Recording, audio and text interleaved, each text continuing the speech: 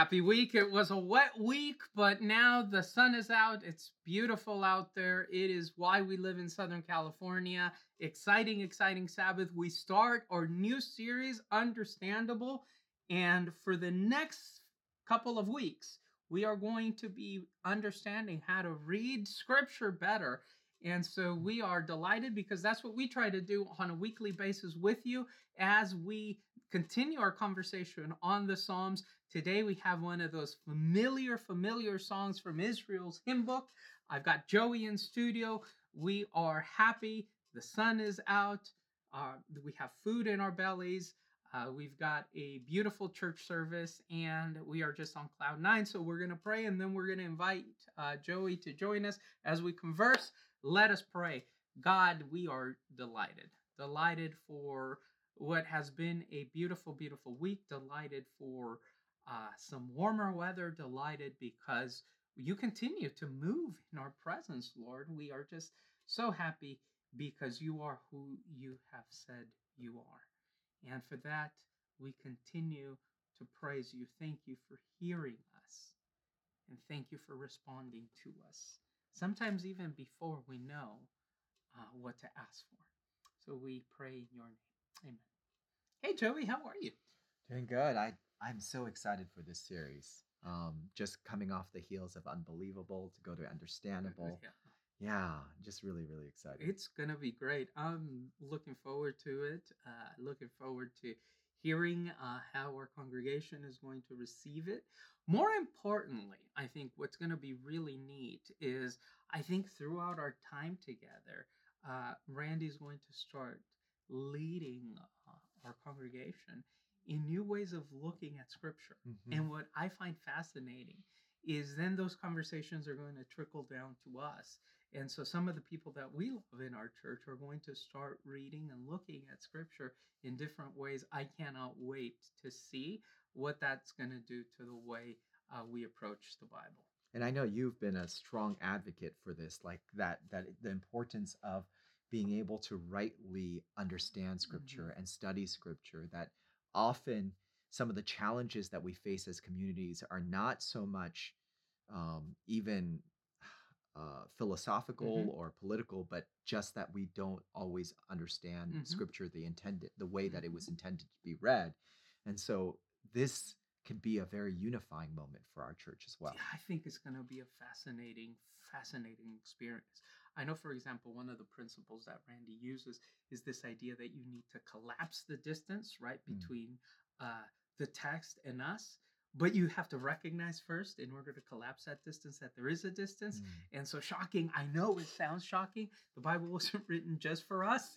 And so just if we can just start thinking about, how would this have sounded to the people that first read it? That, I think, is going to do wonders for the way we converse with Scripture. And probably more importantly, it allows us to realize that, hey, if this same text was read 2,500 years ago, 3,000 years ago in a different way, then I just wonder if it's okay that we might read this text with a little nuance, even in our own community of faith. And so I think unifying is really, really the word that, and what I'm hoping that we as a community are going to have. So I am, as you are, I'm sure, excited.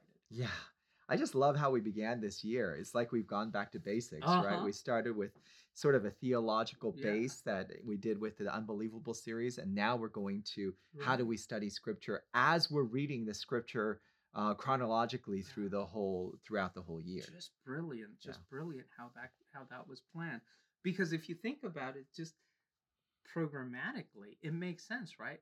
In order to read the Bible, you need to understand the God who the Bible witnesses to.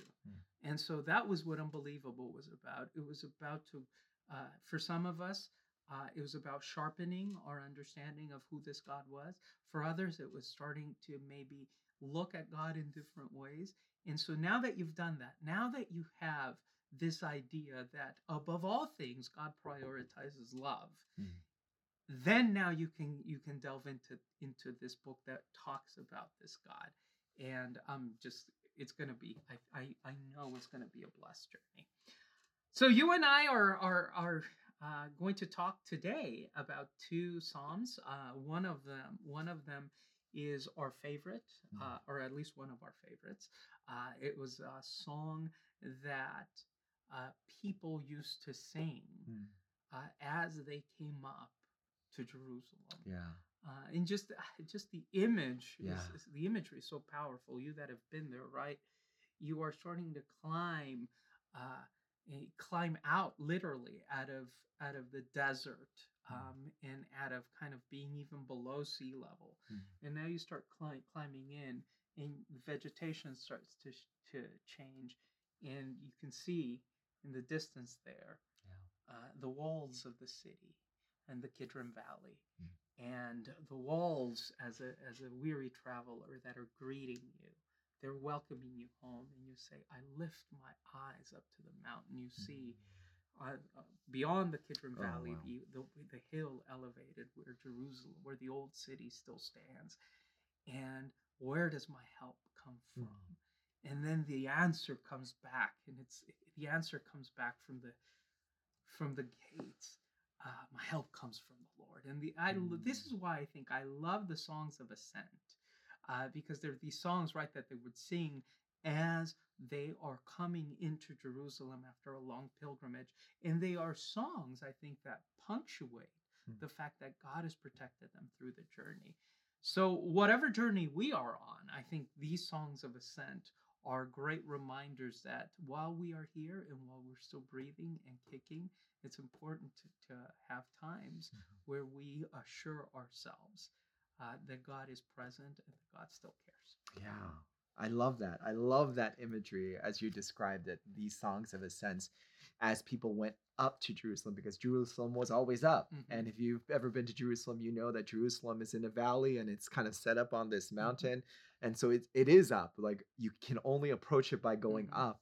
And as they are ascending, they sing this song. I'm just picturing in my mind's eye people singing this song. Some of the most powerful moments for me have been with communal singing, whether it was at a youth revival where at the end of it we sang Side by Side together, right? I don't know if that's a song that you ever sang to. Yeah, still, I'm still old enough. I'm still old enough to remember that. But as singing these moments that are incredibly unifying, also inspiring and hopeful. I mean, that is the message of this psalm. The Side by Side is one of those songs where, I'll meet you at the Savior's side, right? We'll sing songs together. We'll hold hands. All of these things. And in Psalm chapter 121, you have that kind of message. This hopeful message of deliverance, the deliverance from a God who never slumbers. Yeah. Last week we talked about how the majority of the Psalms kind of are reserved for these moments where we've lost our equilibrium, we've lost our footing, we're teetering and almost stumbling, and we cry out, "Help us, O Lord." If that was all that religious life and experience would be, I'm not sure how many people would be in the church. I mean, intellectually, sure, the idea that there's something beyond us has some merit and has some weight to it. Yeah. But there is this experiential reality to religious life and practice, right? Let's face it, we are here because, as our friends in the non-denominational world say, we got saved. At some point in our lives, we met Jesus, not the church, not the set of doctrines, not the 28 fundamental beliefs or whatever else, beautiful as those are.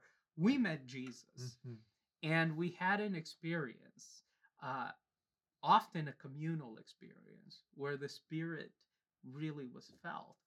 And I think that's what keeps us coming back, to rediscover or to re-experience this moment where God becomes present.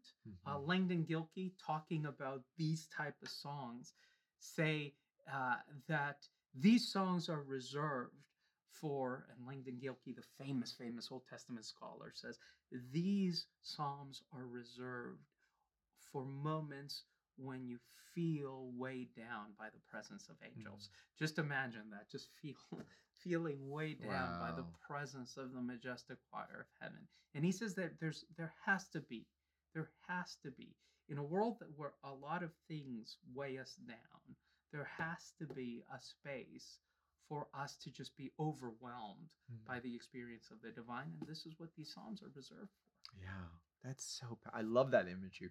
Weighed down by the presence of angels. That's so powerful. I mean, the imagery of it is so powerful. But it does remind me of moments, those moments that I've had, those moments where God's presence was tangible, Yeah. right? Where whether He rescued me from a challenging situation, whether He spoke so clearly from a message that somebody was sharing, or from nature. Like nature has always been a place where I felt very close to God, right? Whatever those moments were, those of us who are followers of God, it's true, we're followers of God because we have experienced those for ourselves. We know that God has been tangible. It's not always, right? And it's not always every day, Nope. right? But like we talked about last week, the liminal spaces seem to be a lot more than the victorious spaces, right? That's the reality of human life. But we do have those victorious spaces. We do have moments of resolution. We do have moments of reorientation, like you've talked about before. Because without them, then it would just be hopeless, right? And so I think it's important because you talked about last week, and I think it was well said, and we might have just brushed over it. So if you get a chance to go back and listen to what Joey said on resilience, right? How sometimes the moments of disorientation are intended to build resilience. And you use that word, I think it's a perfect word to describe it. But the resilience is useless if you don't have these moments. Yeah. And so these moments are as important at building resilience. They build and they construct your storehouse of hope. So then when resilience is needed, you can draw on something to say, this is why I have resilience.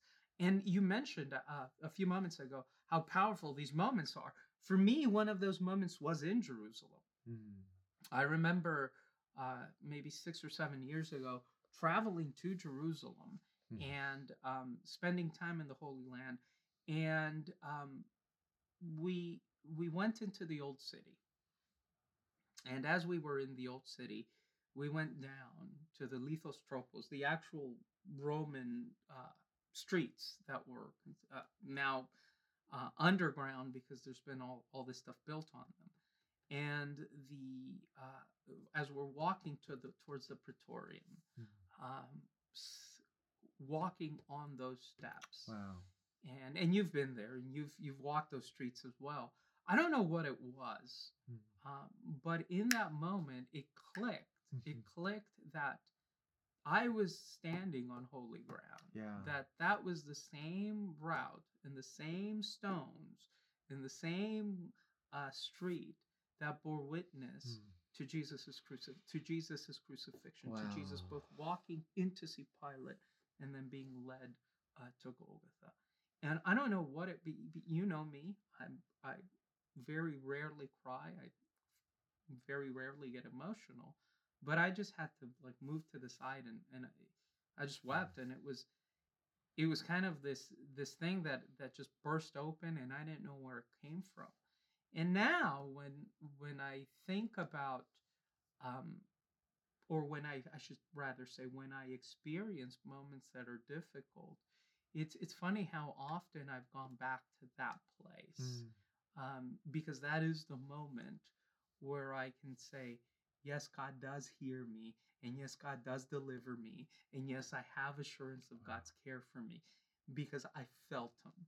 It wasn't this intellectual assent to a series, to some beliefs, or maybe this idea that, hey, believing in God, just in case God is out there, is probably intellectually more beneficial than not doing that. Yeah. It was this real whole body experience of, as Gilkey said, being pressed down by the presence of angels. Wow, that's so beautiful. Yeah, I had a similar type of experience in Capernaum, just walking on the streets and just realizing Jesus walked these same steps. And there's just something I don't know. I've never been a big. I never understood the desire, the motivation Mm-hmm. behind people going on Mm-hmm. pilgrimages before. But as I stood there and just realizing I'm standing where Jesus Mm-hmm. stood, it was just overwhelming Mm-hmm. for me. Another such moment was it happened in the Philippines. I was coming back from a summer-long mission project that I was doing in the island of Luzon in the area of Kibungan, and we were my partner and I, we were on our way back. Our mission project had ended, but because of the storms and weather, there was disruptions. Back then we didn't have cell phones, so there was disruptions to the phone lines, and so we couldn't get through to the people in in in the Thousand Missionary Campus to let them know when we would be arriving in Manila at the bus station. Like there was no way to communicate. So we tried over and over again at the public telephone. Back then it was public telephones, right? Like using phone cards, to call, and couldn't get through. So finally, I called my father in the United States because I had to leave. I had to get on the bus and said, okay, this is the time. Please try to get through. And then we just left. And I remember being stressed and worried, like, are we going to get to Manila and there's nobody to pick us up and we have no money because we were out of money, right? We have no money. Like, what are we going to do in Manila at this bus depot as like 18-year-old kids? Wow. And it just kind of stressing. And so finally I started to pray. And driving on that bus, my partner had fallen asleep and I was just praying.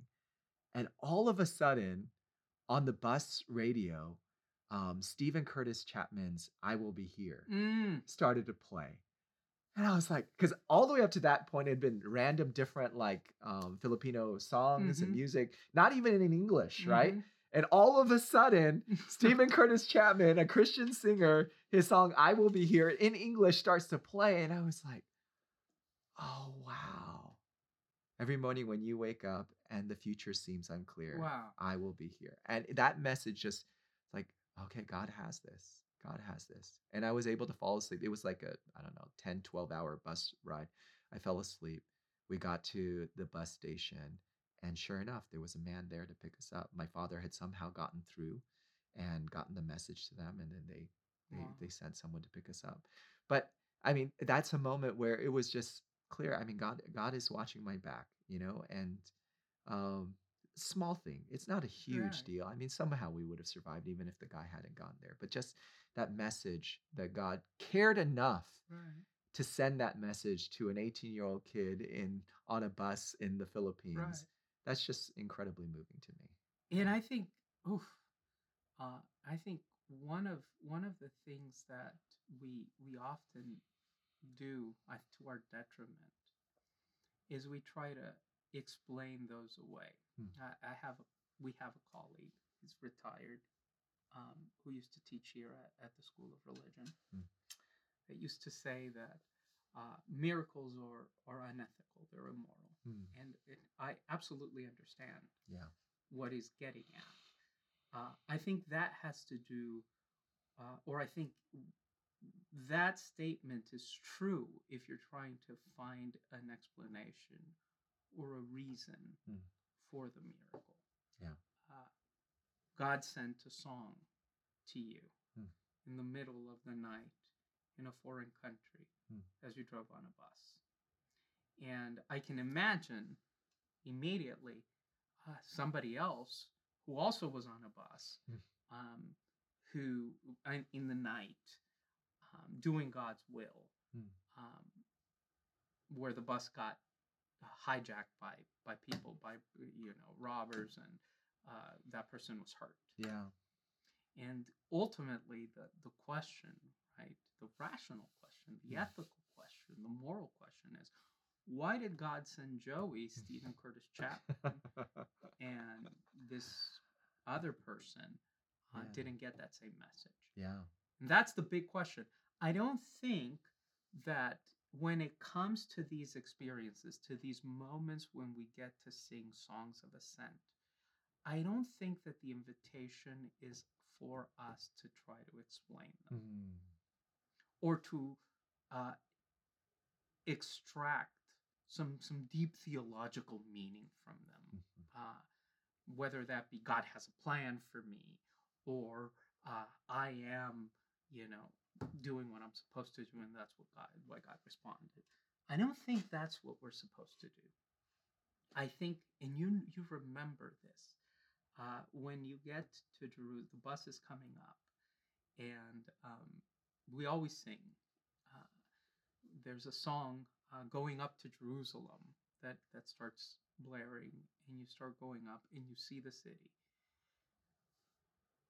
You don't start talking about what the first thing that you see isn't the actual city. It's kind of stuff that was constructed by the Moors later on. Yeah. You just silently and quietly observe, and you revel in the moment. Completely different, and I think we've shared this before.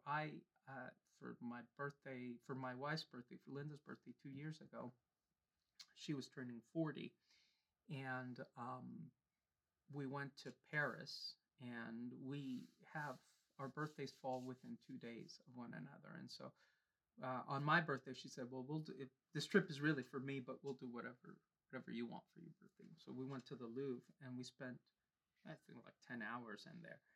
And I just sat in front of paintings and didn't try to understand them, didn't try to explain the context or try to get in the mind of the artist.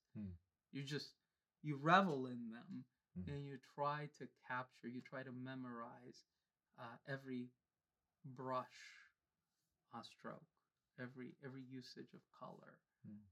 You try to revel in the moment when you see the sun hitting the walls in Jerusalem, and the song is being sung by this whole community. You try to revel in the moment of Stephen Curtis Chapman saying to a young 18-year-old, I've got you.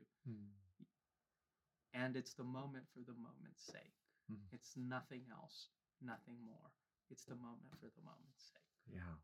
Yeah. It's true. Yeah, because those questions obviously do arise, and not just arise when we compare our stories to each other, but also within our own moments. Like, why does God help me in this situation, but not in this, right? Like, those kinds of questions arise as well. One thing that has helped me a lot is something that Randy actually said. We went to visit somebody in the hospital, and he prayed for deliverance, but for that person, for healing for that person. But he said something, and I'm probably butchering his words, but he said something that really struck me and sort of helped me with my framework with all of this, is that this side of heaven, all deliverance and healing is temporary, right? Like, we're sick, we get healed, we're going to get sick again. We're delivered from death, we are going to die at some point, right? All these things, all these solutions, even all the miracles that God performs. Jesus healed the blind man, right? And he raised a dead boy from the grave. But Lazarus died again. The boy, right? He died again, right? So all these solutions are temporary on this side of heaven. And so that sort of helped me that perhaps miracles have a function beyond just the health that they provide us. Or the help that there is some kind of, maybe God gives us miracles at some points because I needed more encouragement in that moment. Maybe there's that these are little windows and glimpses into what God is going to do ultimately in the future. But the reality for all of us is that there are going to be this side of heaven, like we talked about last week, a lot more of those liminal moments, those disorienting moments, those waiting moments, those lamenting moments than there are in the delivering moments. And that's what makes these delivering moments so special for all of us, because when we do have them, we should celebrate. And just be in them. Yeah. Just live in them and stay in them as long as you can. Because this idea, and ultimately, it is a song of ascent. We are going to sing a song of ascent. It's just a matter of time. Yeah. Just like when we go and we pray for someone that is ill, it's a matter of time. Whether they are healed tomorrow or whether God answers that prayer on resurrection morning, it's a matter of time. Yeah. And one of these That's so things powerful. that is just stuck with me is for us as we see the journey, right, as we experience kind of this ascent, as we're climbing towards the New Jerusalem, we experience time as linear. Mm. I think it's a fallacy. I think it's a problem of Western Christianity that we expect God to experience time in the same way. Mm. God doesn't see time in the same way that we do, because God is outside of time. Mm. And so for God, the past, the present, the future, it's all there. And so God can see both our climbing and our singing. Where does my help come from? And God can see the song of the 144,000, that great multitude that says, holy, holy, holy. Mm. God can see both things occurring at the same time. And so one of the things that I often marvel at is that even if God sees everything, happening at once, both the lament and the ascent and the rejoicing, God still gives us kind of these snapshots. And the power, I think, of those moments, Joey, is that they represent this inbreaking of the kingdom. If only for a moment, that the kingdom is so powerful, and that the kingdom is so present, and that the kingdom is so real, that it breaks in, it forces its way in, if only for a brief moment, to our experience.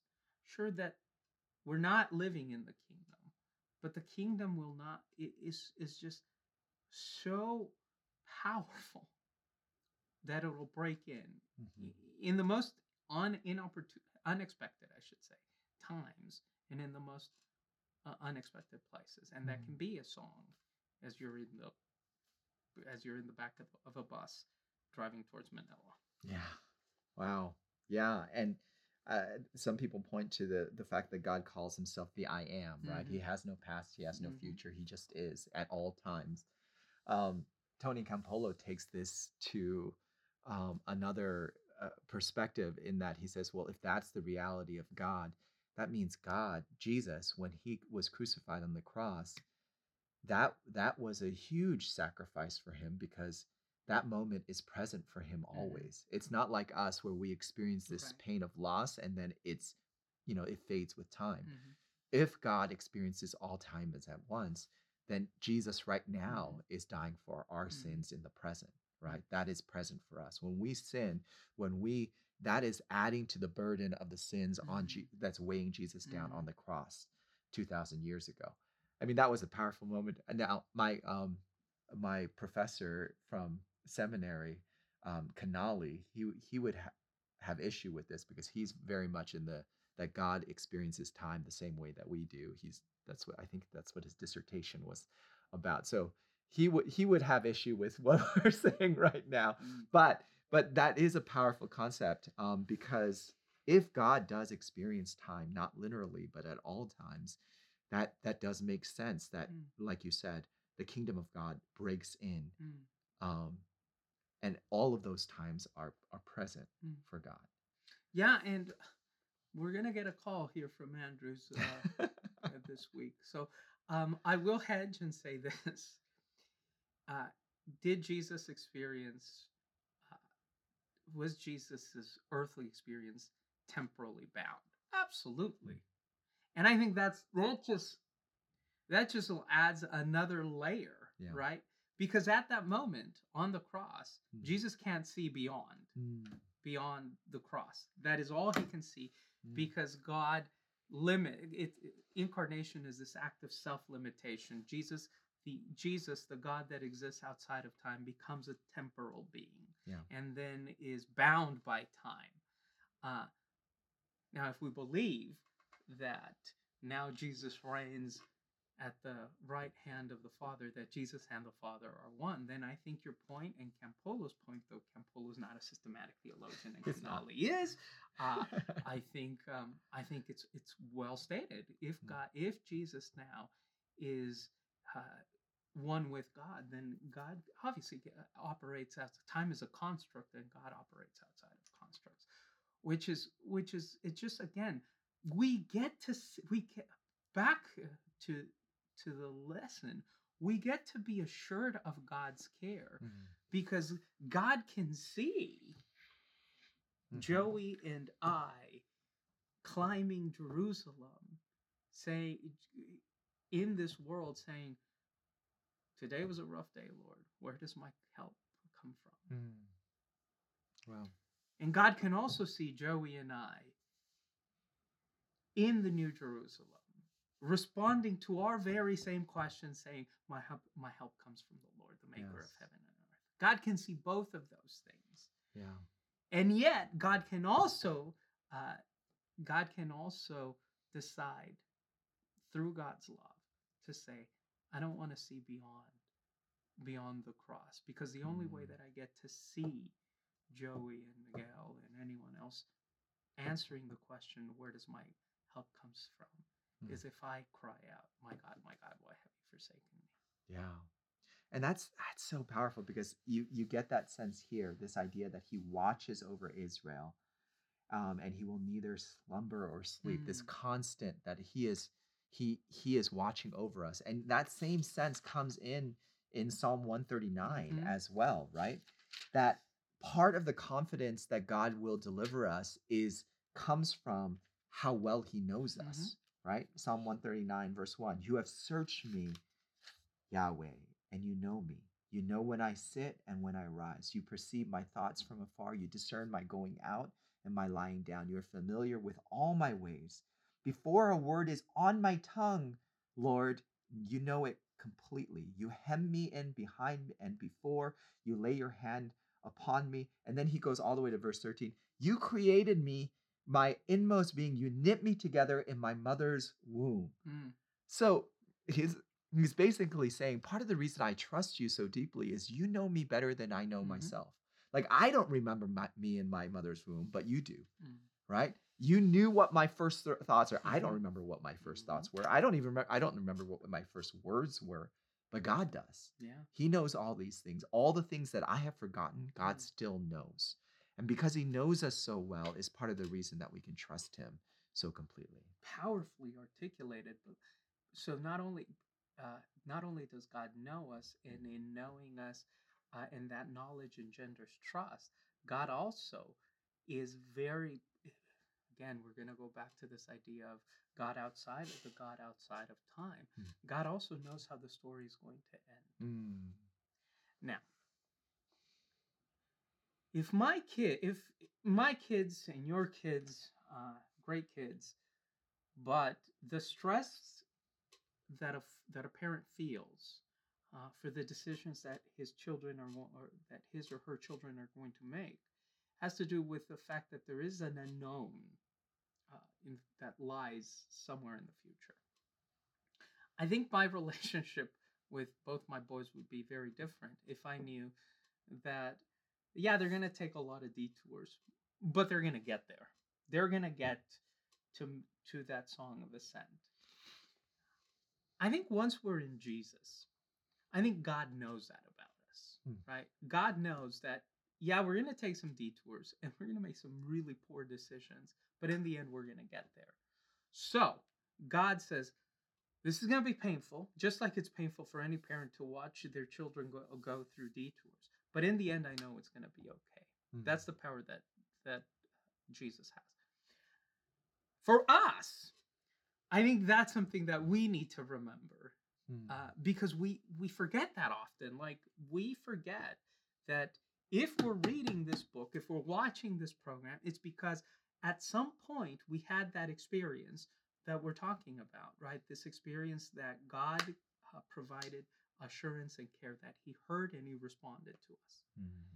And if that is if we've had that experience, then doesn't it stand to reason that more likely than not, you will be able to make that final ascent to the New Jerusalem?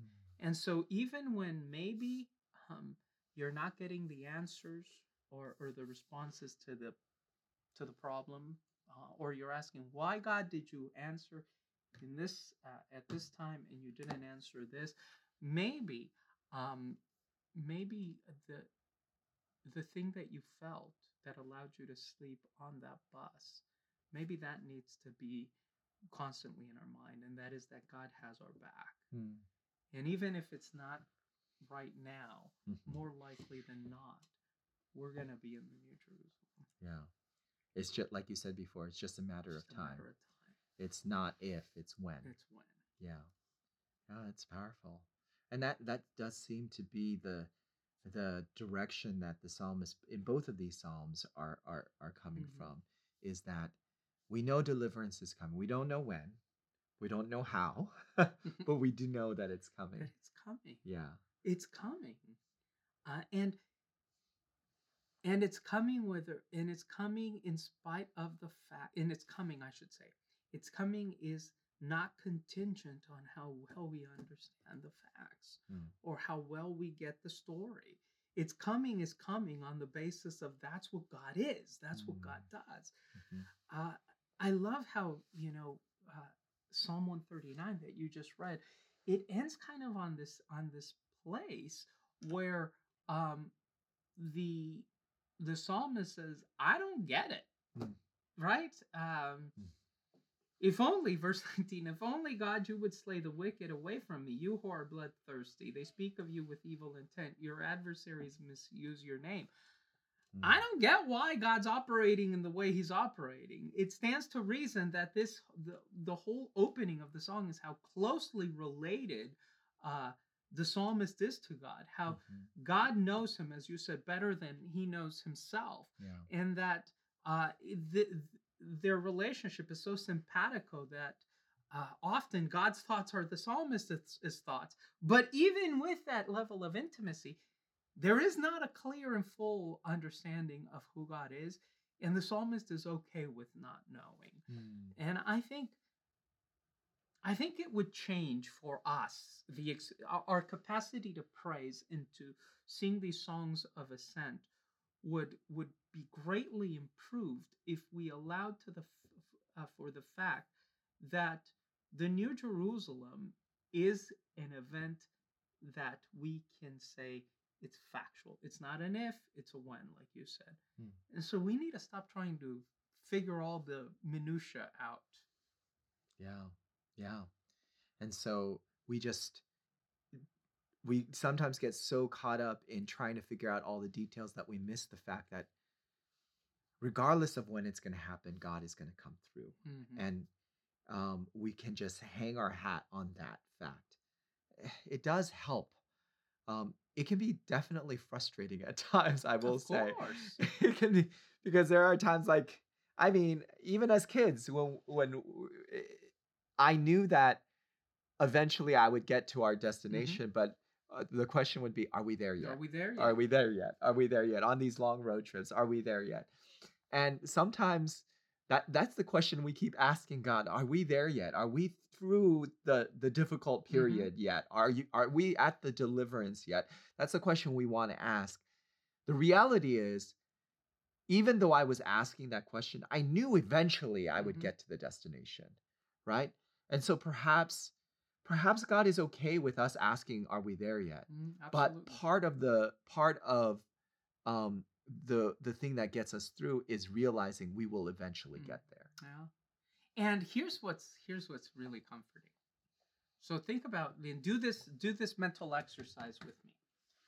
Think about these trips where anticipation was building. Maybe you were on a road trip to see a family member.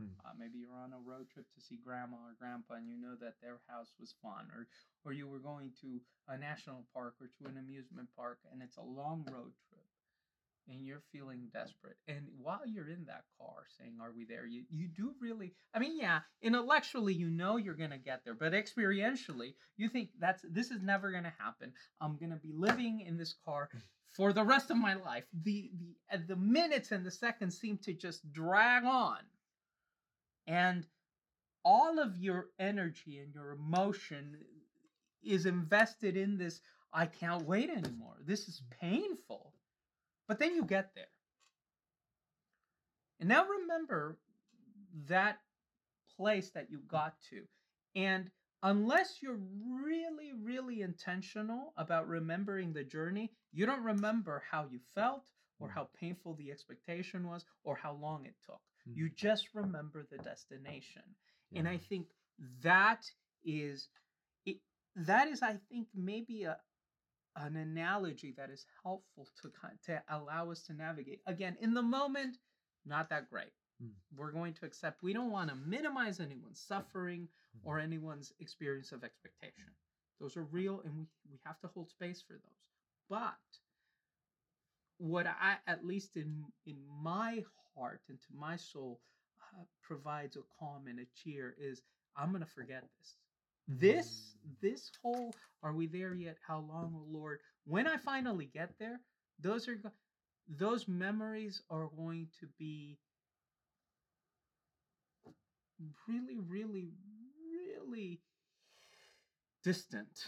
And that provides me some hope. And the reason why the memories are so distant is the expectation is so grand. Yeah. That the experience when we arrive completely overshadows the destinations. The destination is so grand. Yeah. There's another really great analogy, right? The process of childbirth. Think about something more traumatic and more painful and more, is it here yet? Can we just deliver this baby? I mean, I've obviously never had one, but I know that the amount of trauma that puts on a woman's body as she is waiting for this new life to come into the world is incredible.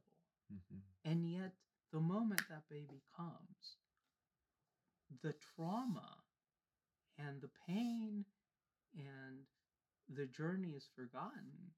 And all you want is, you say, I remember Linda, we were 36 hours in labor. Wow. And we had a really difficult, with Michael, we had a really difficult first pregnancy.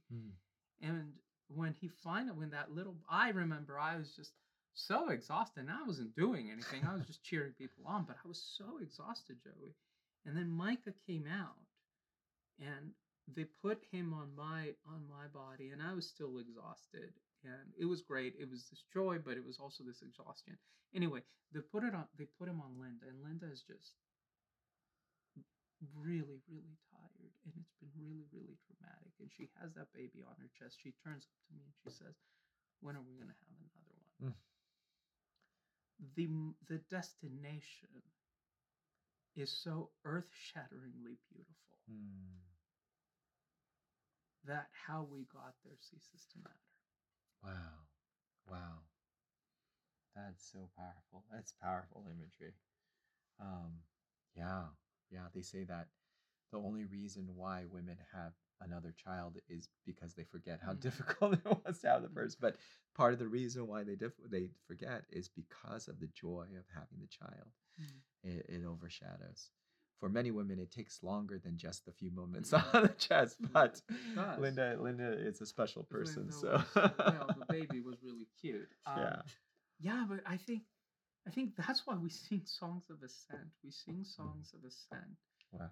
Because those moments that we're not supposed to rationalize or to figure out or to think about, or to think about in the way that we think about theological systems, those moments are little snapshots of what that's going to be. Yeah.